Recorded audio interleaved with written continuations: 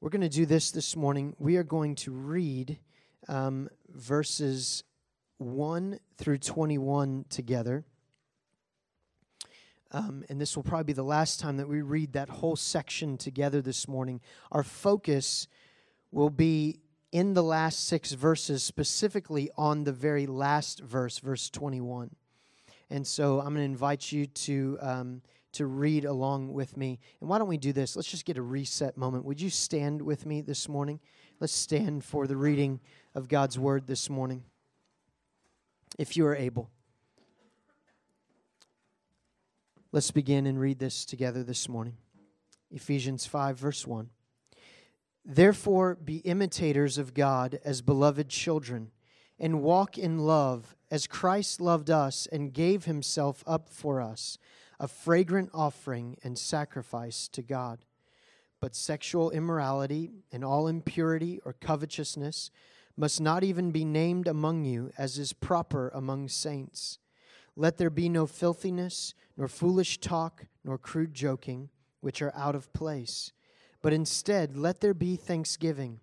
For you may be sure of this, that everyone who is sexually immoral or impure or who is covetous, that is, an idolater, has no inheritance in the kingdom of Christ and God. Let no one deceive you with empty words, for because of these things the wrath of God comes upon the sons of disobedience. Therefore do not become partners with them, for at one time you were darkness, but now you are light in the Lord. Walk as children of the light. For the fruit of light is found in all that is good and right and true. And try to discern what is pleasing to the Lord. Take no part in the unfruitful works of darkness, but instead expose them. For it is shameful even to speak of the things that they do in secret. But when anything is exposed by the light, it becomes visible. For anything that becomes visible is light. Therefore it says, Awake, O sleeper, and arise from the dead, and Christ will shine on you. Look carefully then how you walk, not as unwise, but as wise, making the best use of the time, because the days are evil. Therefore do not be foolish, but understand what the will of the Lord is. And do not get drunk with wine, for that is debauchery, but be filled with the Spirit, addressing one another in psalms and hymns and spiritual songs, singing and making melody to the Lord with your heart, giving thanks always and for everything to God the Father, in the name of our Lord Jesus Christ, submitting to one another out of reverence for Christ. This is the word of the Lord. Thanks be to God. Amen. You may be seated.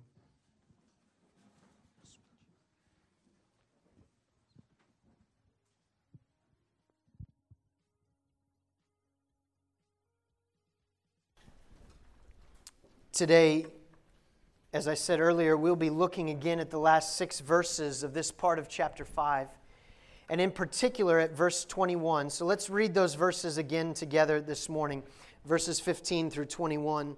Look carefully then how you walk, not as unwise, but as wise, making the best use of the time, because the days are evil.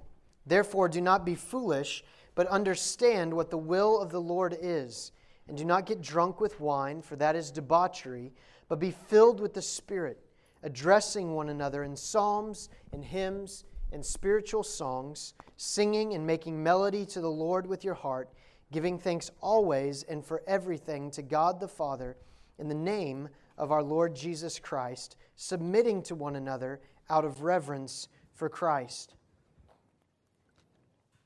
Now, at the beginning of chapter 4, Paul has urged the Ephesian church, and by virtue us as well, to walk in a manner worthy of the calling with which you have been called. And Paul has gone to great pains and lengths to show us what that kind of walking looks like. Specifically, it looks like the people of God, His beloved children, imitating their Father. Imitating their Father. This is our calling, to imitate our Father. the eternal calling of the Father from before the foundation of the world, setting His affections on a people and purposing to adopt them as His own, even as we sang about this morning. So then, Paul says, walk in a manner worthy. Walk in a manner worthy of that calling whereby by Almighty God you have been brought into His family, been called and made, not just called, made His children. Even as we read in chapters 1 and 2, His own offspring, which is pretty amazing. He says, so then walk in a manner worthy. Therefore, that means, verse 15 of chapter 5, that we must then pay attention. If we're called to walk in a manner worthy, that means that we must walk circumspectly. In other words, as he says, wise, not as unwise, meaning paying attention. He says what? Look carefully then how you walk. Now, this is not merely minding your P's and Q's. Anyone's parents ever say that to them when they had to go somewhere? Mind your P's and Q's. Maybe that was just me. Maybe that's a weird thing. I still don't know what P's and Q's are. I think it has to do with writing and making sure that you get the P doesn't have a little thing off of the end of it and a Q does. I think that's what it is, but I really don't know. I just knew that meant make sure I say please and thank you, that I was polite, that I used the right fork at the right time, and then all that kind of stuff, right? That there was some kind of process by which I had to make sure that I was living in a manner worthy of what it meant to be a hooper when I went to someone else's house, so that those people didn't disdain my family name, right? And it's easy for us in this moment to think that that's all this is. That it's just external, moralistic behavior modification. But that is not true. Even when I was going to my friend's house, what I should have understood was not just that I needed to do the right thing, but there was something about being who I was and who my family was that my parents were asking me to do these things. Unfortunately, my motivation was usually just that I wouldn't get in trouble, rather than it was bearing my family name into foreign territory. This is not what this is about. Because we are not doing to become, but rather we are living from our identity of who and whose we are because of Christ. Walking out our lives in submission to the Holy Spirit, by whom we receive the works of Christ applied to us and are enabled to cry out in the first place, Abba, Father, to Almighty God. Essentially, this is what being filled with the Spirit refers to here. Remember from last week as Greg preached, the feeling like the mainsail of a ship. I loved the imagery of that. The mainsail of a ship being filled with the wind, submitted to its power, and directed by its leading. That is our call to walk in submission to the Holy Spirit. It is in this submission to the Holy Spirit that brings us here to verse 21, where Paul calls us to another submission. Verse 21, submitting to one another out of reverence for Christ. Submitting to one another out of reverence for Christ. Now, what we need to understand, first of all, is that this verse, verse 21, is a transitional verse that's going to lead us from chapter 4 and the first part of 5 into the last part of 5 and the first part of 6. Because in the remainder of chapter 5 and the first part of chapter 6, Paul is going to walk through what would have been for these Ephesians who were receiving this letter in the first place, a familiar construct in their world. A structure that Paul embeds here in Ephesians that mirrored, I have a really hard time saying that word, mirrored their own Greek culture and the philosophers of their day and their own ideas of ethics, showing a familiar pattern of familial, family relationships, whereby the philosophers of that day would give instruction, and as they gave instruction, they would begin with this household model, and they would give instruction to both the husband and to the wife, to the parents and also the children, to the masters and also to the slaves. And so as Paul goes into this structure, it would have been very familiar for these people as they received this letter. They would have caught on, oh, this is a familiar pattern and structure that Paul is laying out. But here, Paul gives two first submissions that go before the husband and the wife. First, submitting to the Holy Spirit, and then submitting to one another. Fully overriding the racial and class systems of that day. The same heart is behind when Paul says, there is neither Jew nor Greek, nor male nor female, nor slave nor free. Why? He's overriding those societal structures, and he's calling the church into mutual submission to one another. Submission that is not predicated upon authority according to society, not predicated upon racial or social status because of classes, and not even according to the socioeconomic status of these people. I want you to understand, this even goes to the point of saying that the most impoverished member of the church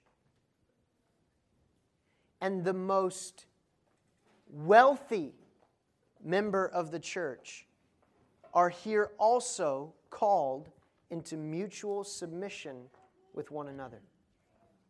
Now, can you imagine? Imagine, who was it? Was it Lydia that dealt in purple? Now, you understand what that means, right? Purple was the color of royalty. And meaning that she dealt in purple meant that she was involved in the making and the dyeing of materials that royalty and only the most very wealthy would wear. And I promise you, it did not come cheap for them. Which means what? That Lydia was most likely involved in a strata of society that goes beyond probably any of our imaginations.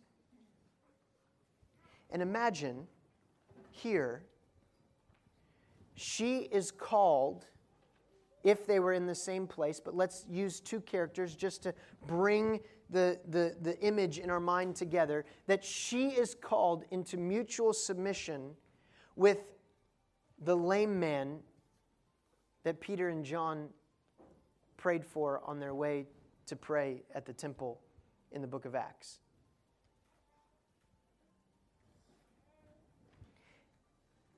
Imagine what it would look like to submit your very life to the members of the body in that way. This is radically countercultural.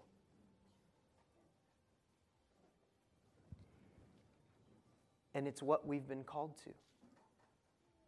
Mutual submission to one another.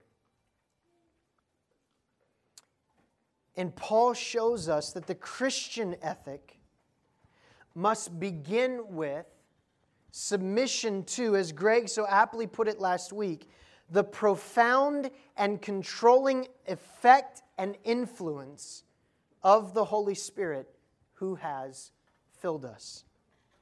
from that place of submission to the indwelling Spirit, from there, submission to one another is one of the greatest examples of the Spirit-filled life. And that submission flows through all of the most basic relationships of life. And so Paul will continue. Wives, submit to your husbands. Husbands, love your wives. Children, obey your parents. Parents, do not provoke your children to wrath. Masters, be good to your slaves. Slaves, obey your masters. He filters this all the way down through all the different parts and forms of familial relationships in the known world at that time, and shows us that kind of submission to one another can only come if we are first submitted to and filled by the Holy Spirit that leads us into a mutual submission to one another as the body of Christ and filters down through the familial relationships in our lives. Interesting, isn't it, that he places the mutual submission and relationship with the body of Christ before the familial relationships that we have in our home. It is reminiscent of the teachings of Jesus when he talks about how that within the believers we have our true relationships with one another.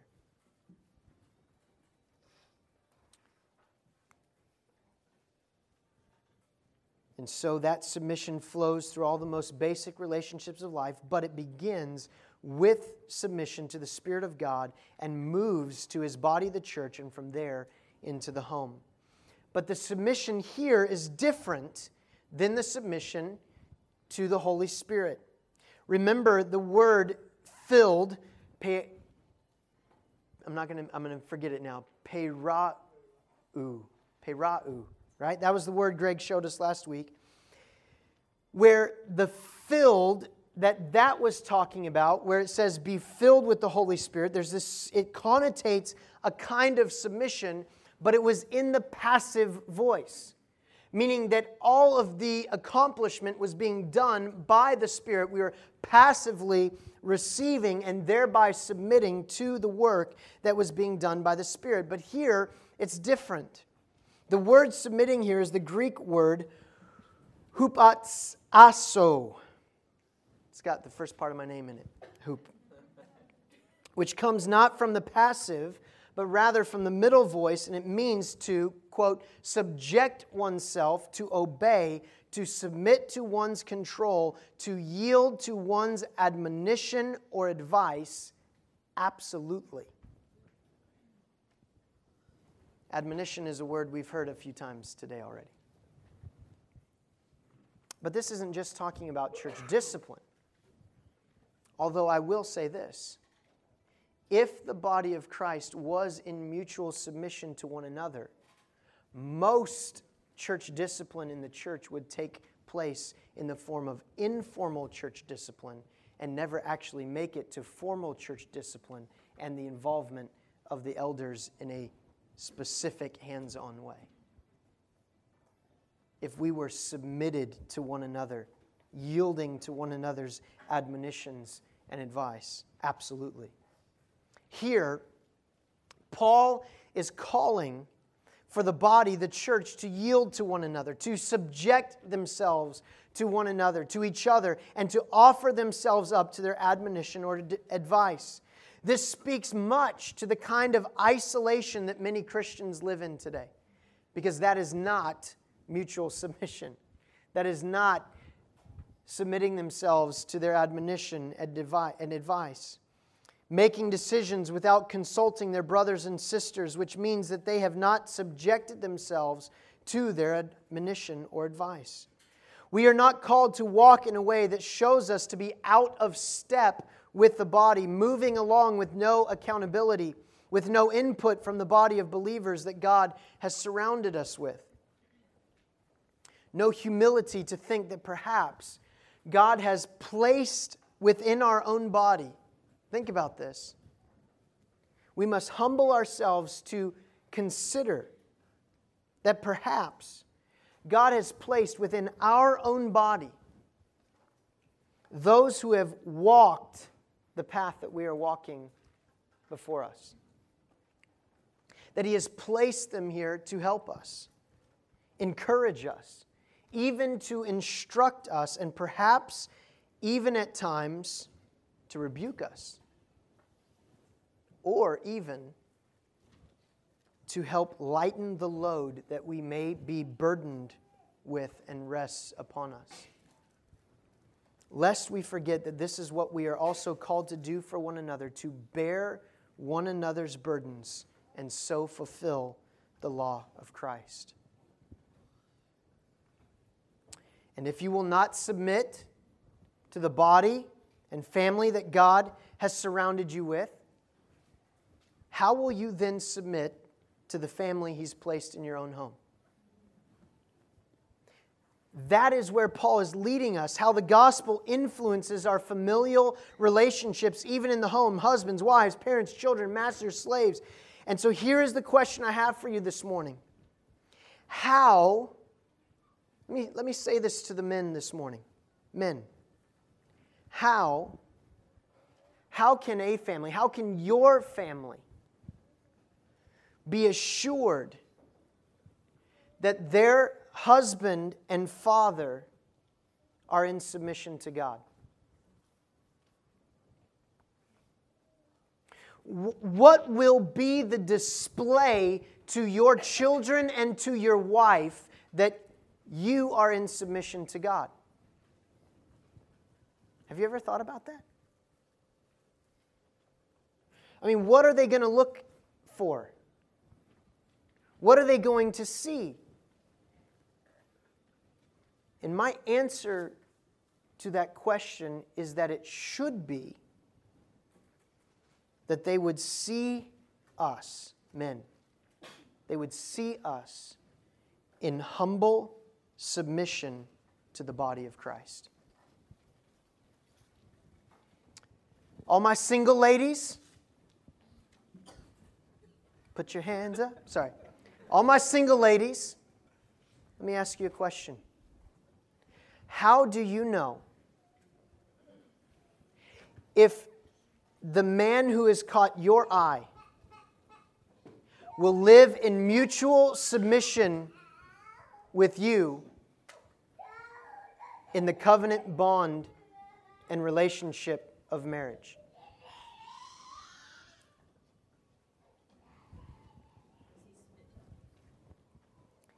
As you see him in humble submission to the body of Christ.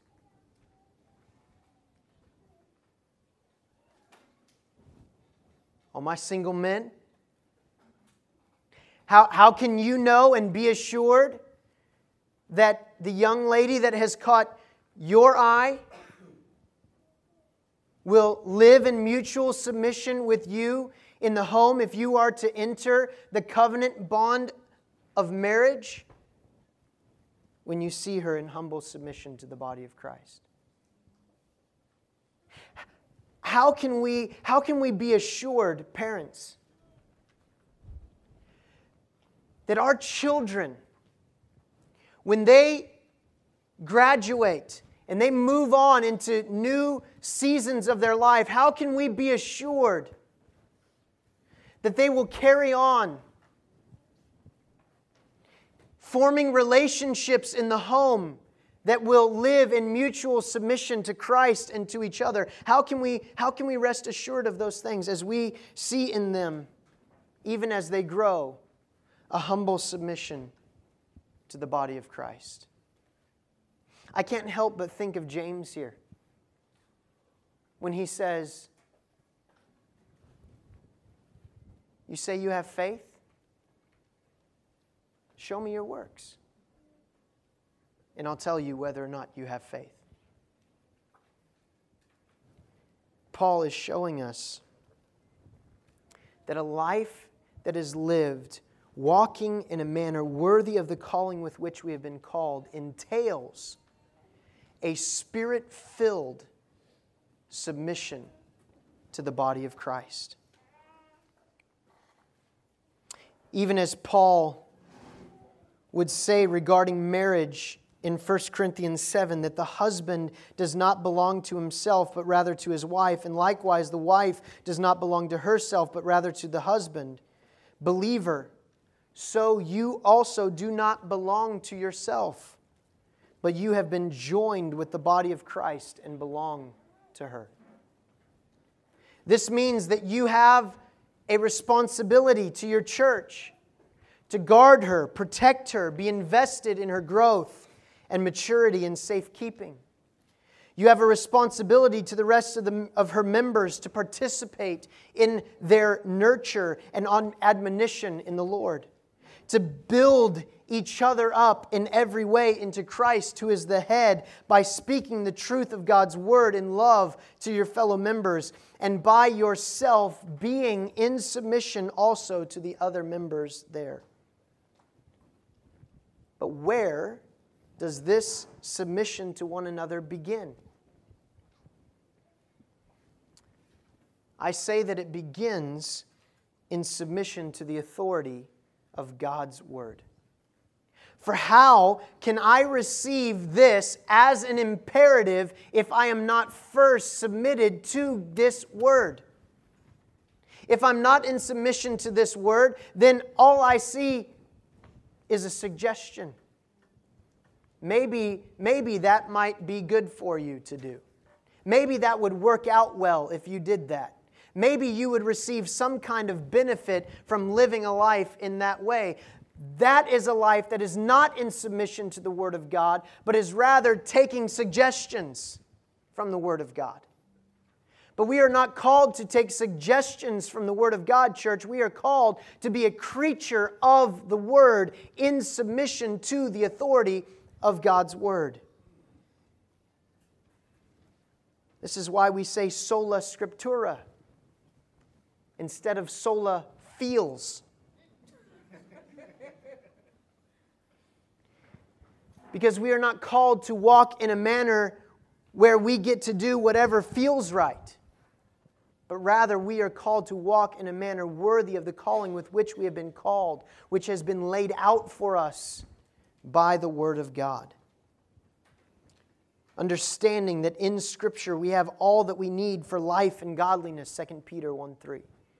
And that all Scripture breathed out by God is profitable for teaching, for reproof, for correction, and for training in righteousness, 2 Timothy 3:16. And so the next step is logical. Go there with me. If I'm submitted to the Word of God itself, I must then be submitted to the preaching of God's Word within the church and the ministry of God's Word among its members. What does verse 21 say? Submission to one another out of reverence for Christ. The word reverence there is the Greek word phobos, which is where we get our word for phobia.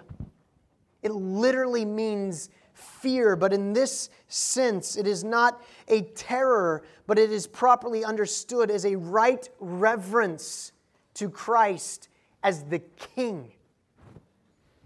He is our King, and it is in submission to Him through the Holy Spirit that we have been called into mutual submission to one another. The kind of reverence that Paul is calling us to have is the kind that you would have of He who has the authority to take your life. Remember what Jesus said when they came back and they said the demons flee. He said, don't be amazed at this, right? Don't be astounded. Rather, be astounded by understanding that no matter what people may seek to do to you, they can only destroy the body. Be afraid of the one who can judge you forever. Let us remind ourselves what it really means to ask if we are in submission to the authority of God's Word. Truly, we could ask this a more simple way. Are you in submission to Christ? For He is Himself the very Word of God and the one whom Scripture communicates to us. Anyone can say, oh yes, I'm in submission to Christ. But if they are not in submission to Scripture, then that is not true. We ask, are you in submission to the authority of Scripture? For that is where we can find if you are truly in submission to Christ. So, are we in submission to Christ by His Word? Can we please just answer this question truthfully this morning?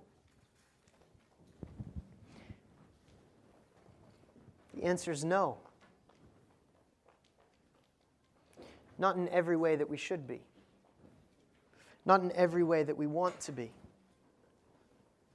For there are still areas, and I'll just speak for myself for a second, there are still areas of my life where I am in rebellion to Christ, and I know it. Where I have not submitted to His authority in my life. Why?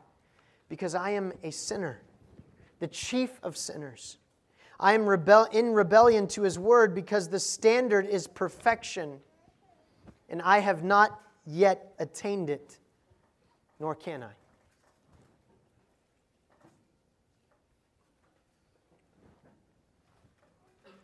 And what need, hear me, what need would I have of a Bible that only ever told me that I lined up perfectly with God's will and way?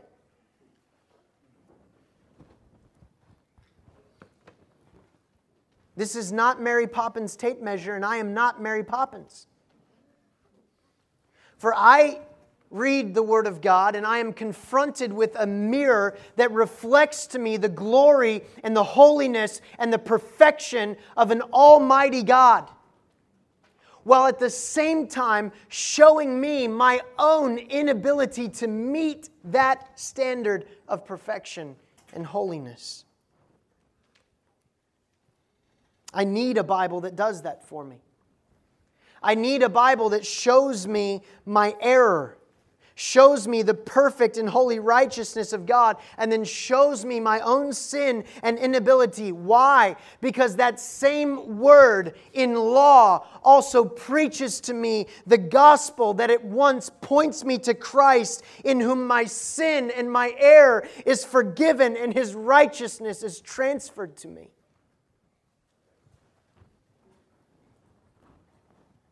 By the law I am destroyed, and by the gospel I am raised to new life, whereby I might exalt the Christ of my salvation and glory in His cross.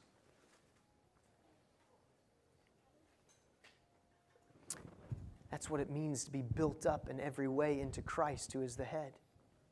Recognizing that it is His person and work that matters and not my own, as I stand before God. And in that, because I'm built up, then I realize that works that come from my own efforts to earn a right standing with God only cause to pull me down away from Him. For my works are, as Isaiah said, filthy rags, and as Paul says, a pile of dung.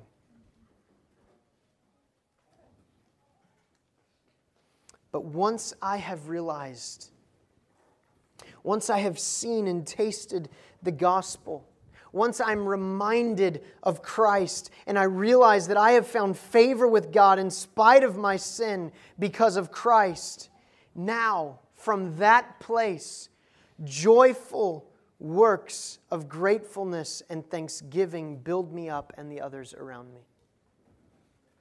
For God does not need my good works. My family does. My church does. And so do my neighbors and my coworkers. Have you considered that the good works that God has called you to are not for Him? He doesn't need anything from you. You don't add anything to Him. Thank God.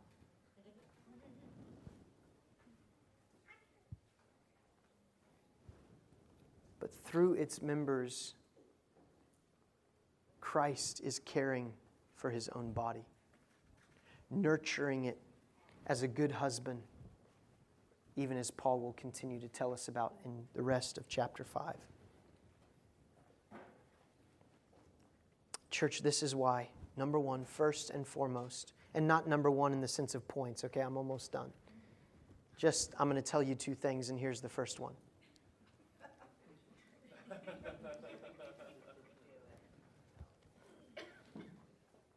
First and foremost, I need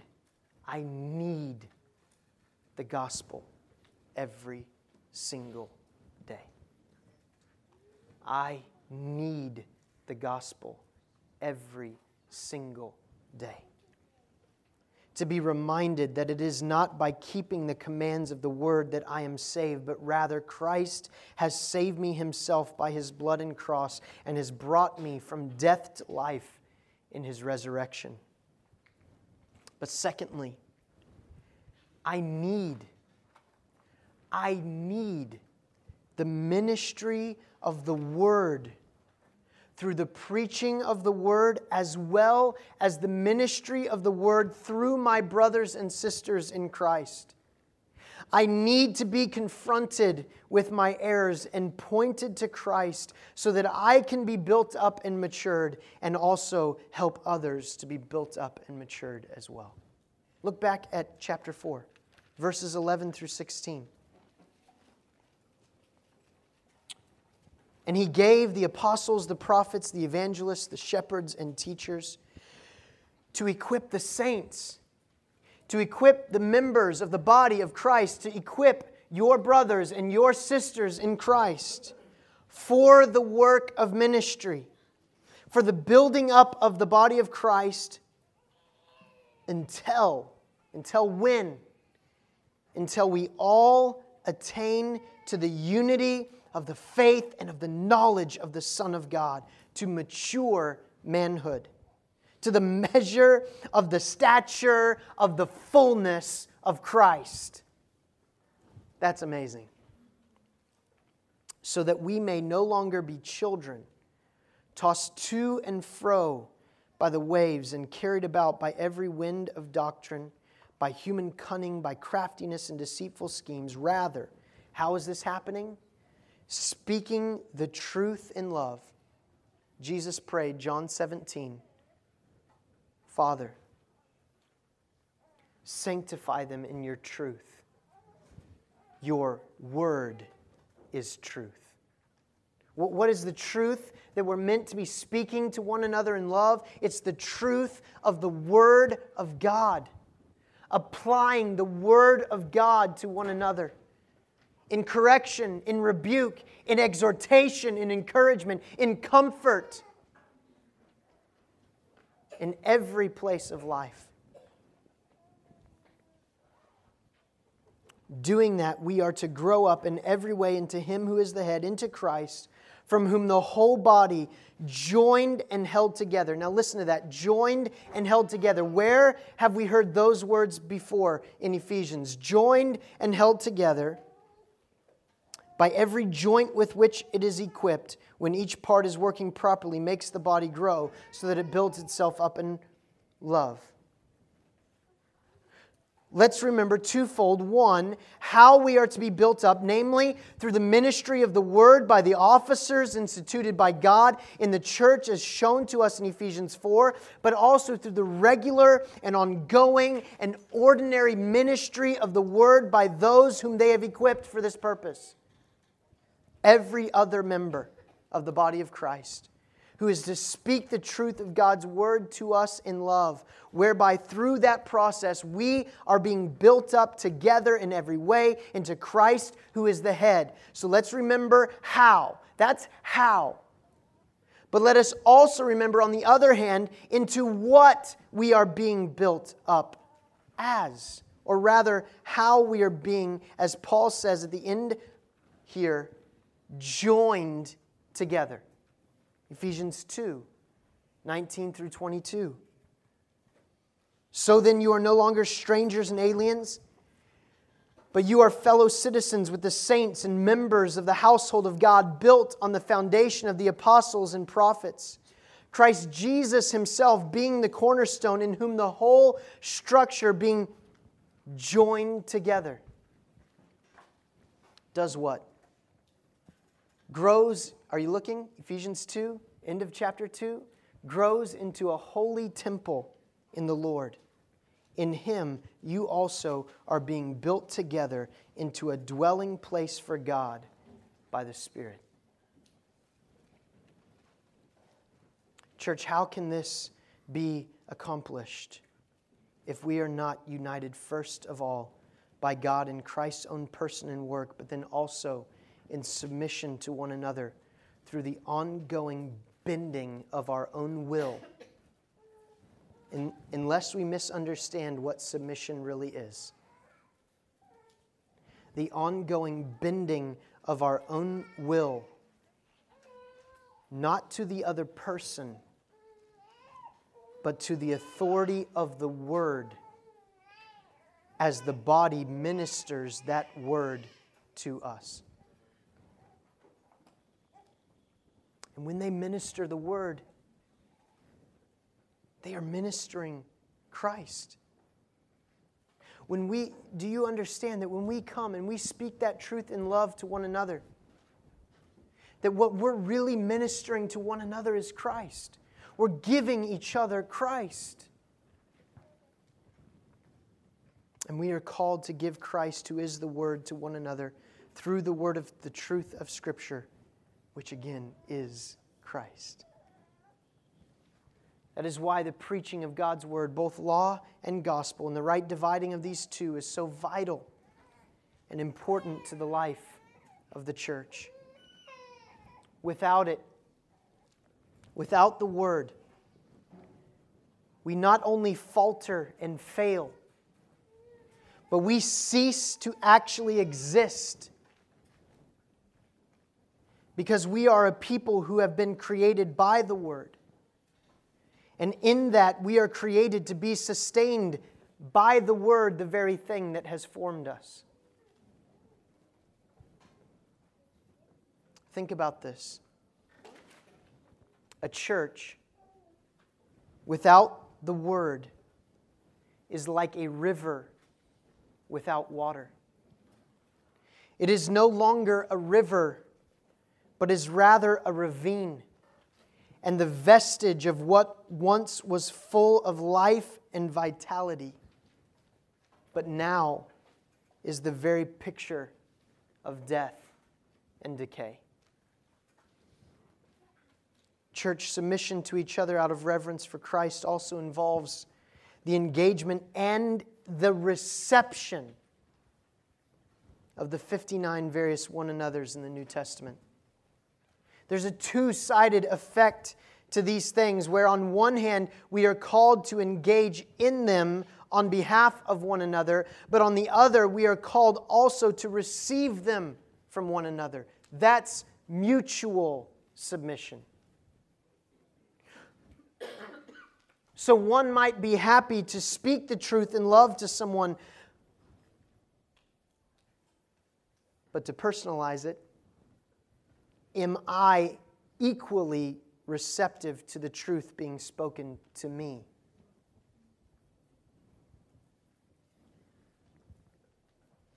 And what about this whole idea where Paul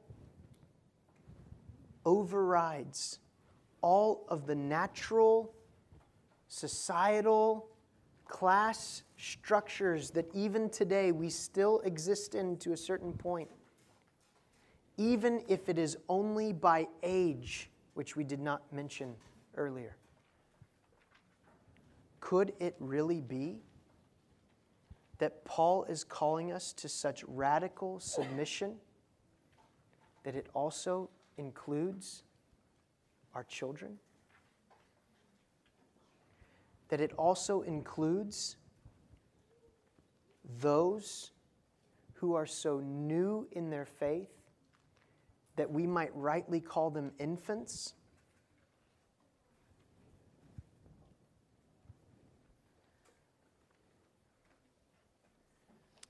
is there room in our submission to one another, even for those who are yet immature? Can I tell you something? There are times when the youngest members of my house are able to cut through the layers of hypocrisy that I might live in and speak the truth in a way that cuts deep but is true. And God uses even the youngest among us at times to build up the old. And so we are called to bear with one another. Are we willing to deal in grace and love with one another, bearing with one another as we engage in these things, even in faltering and stumbling ways? Can I tell you something really, really cool about Matthew 18?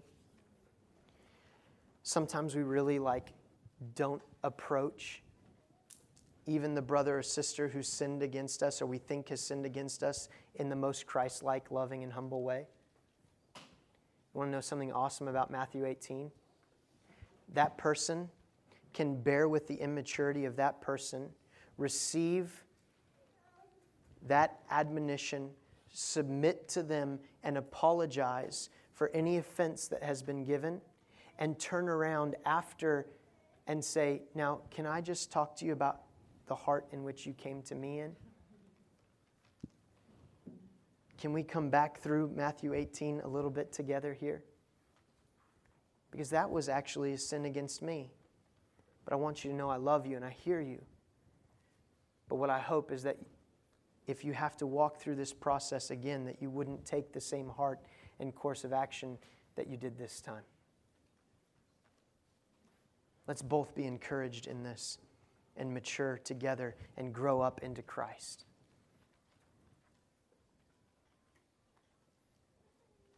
Did you know you can walk through Matthew 18 with your elders? You can and you should.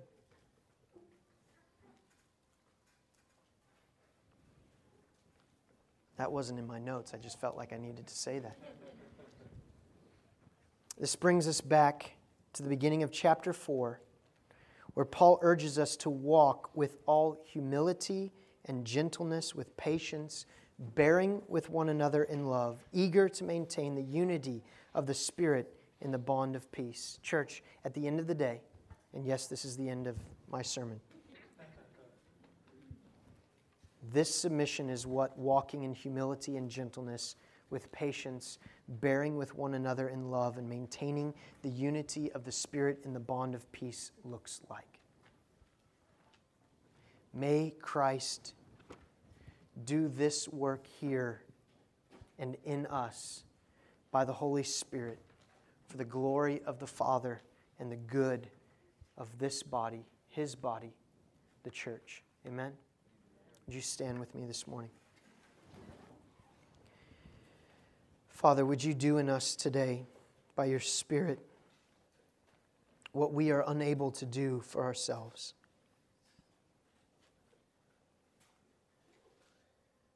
God's submission doesn't come easy. I want autonomy.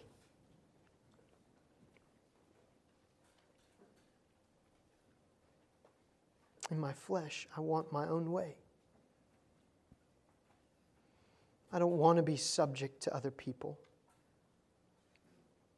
because I'm full of pride.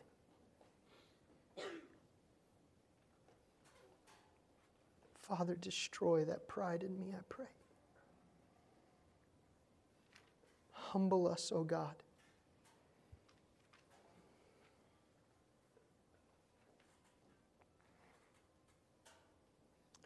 Humble us by your mighty hand.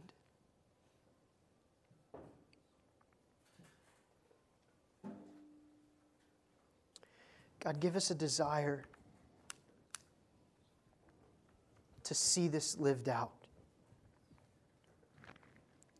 May this not be just a sermon that was preached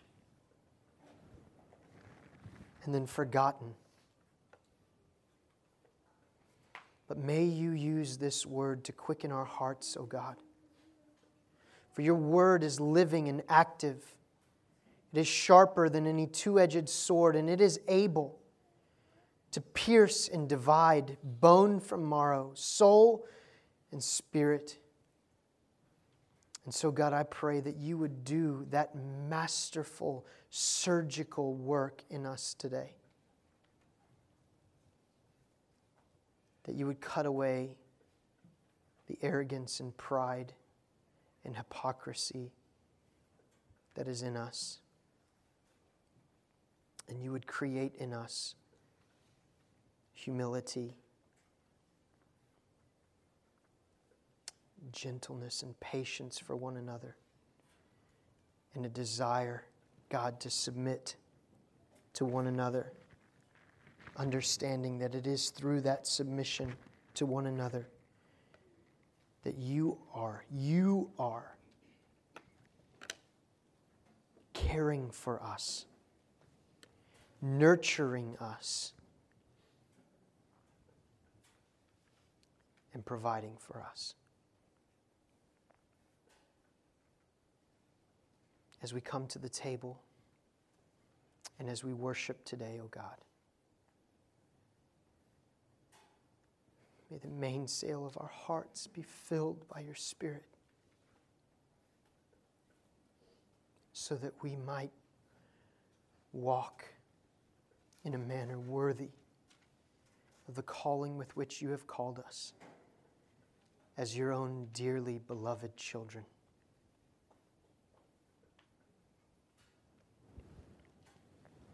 Pray this today in Jesus' name. Amen.